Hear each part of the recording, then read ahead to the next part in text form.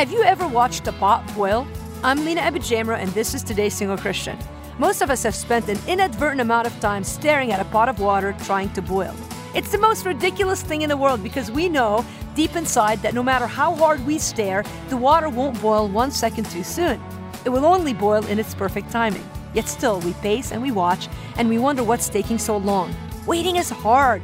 No wonder the psalmist once wrote, "Wait on the Lord, be of good courage. Wait, I say, on the Lord."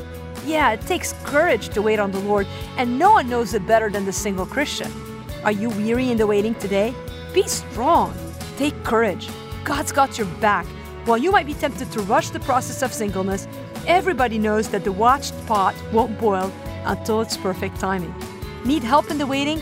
Check out my YouVersion study on waiting, or for more resources to help you make it, visit todayssinglechristian.com.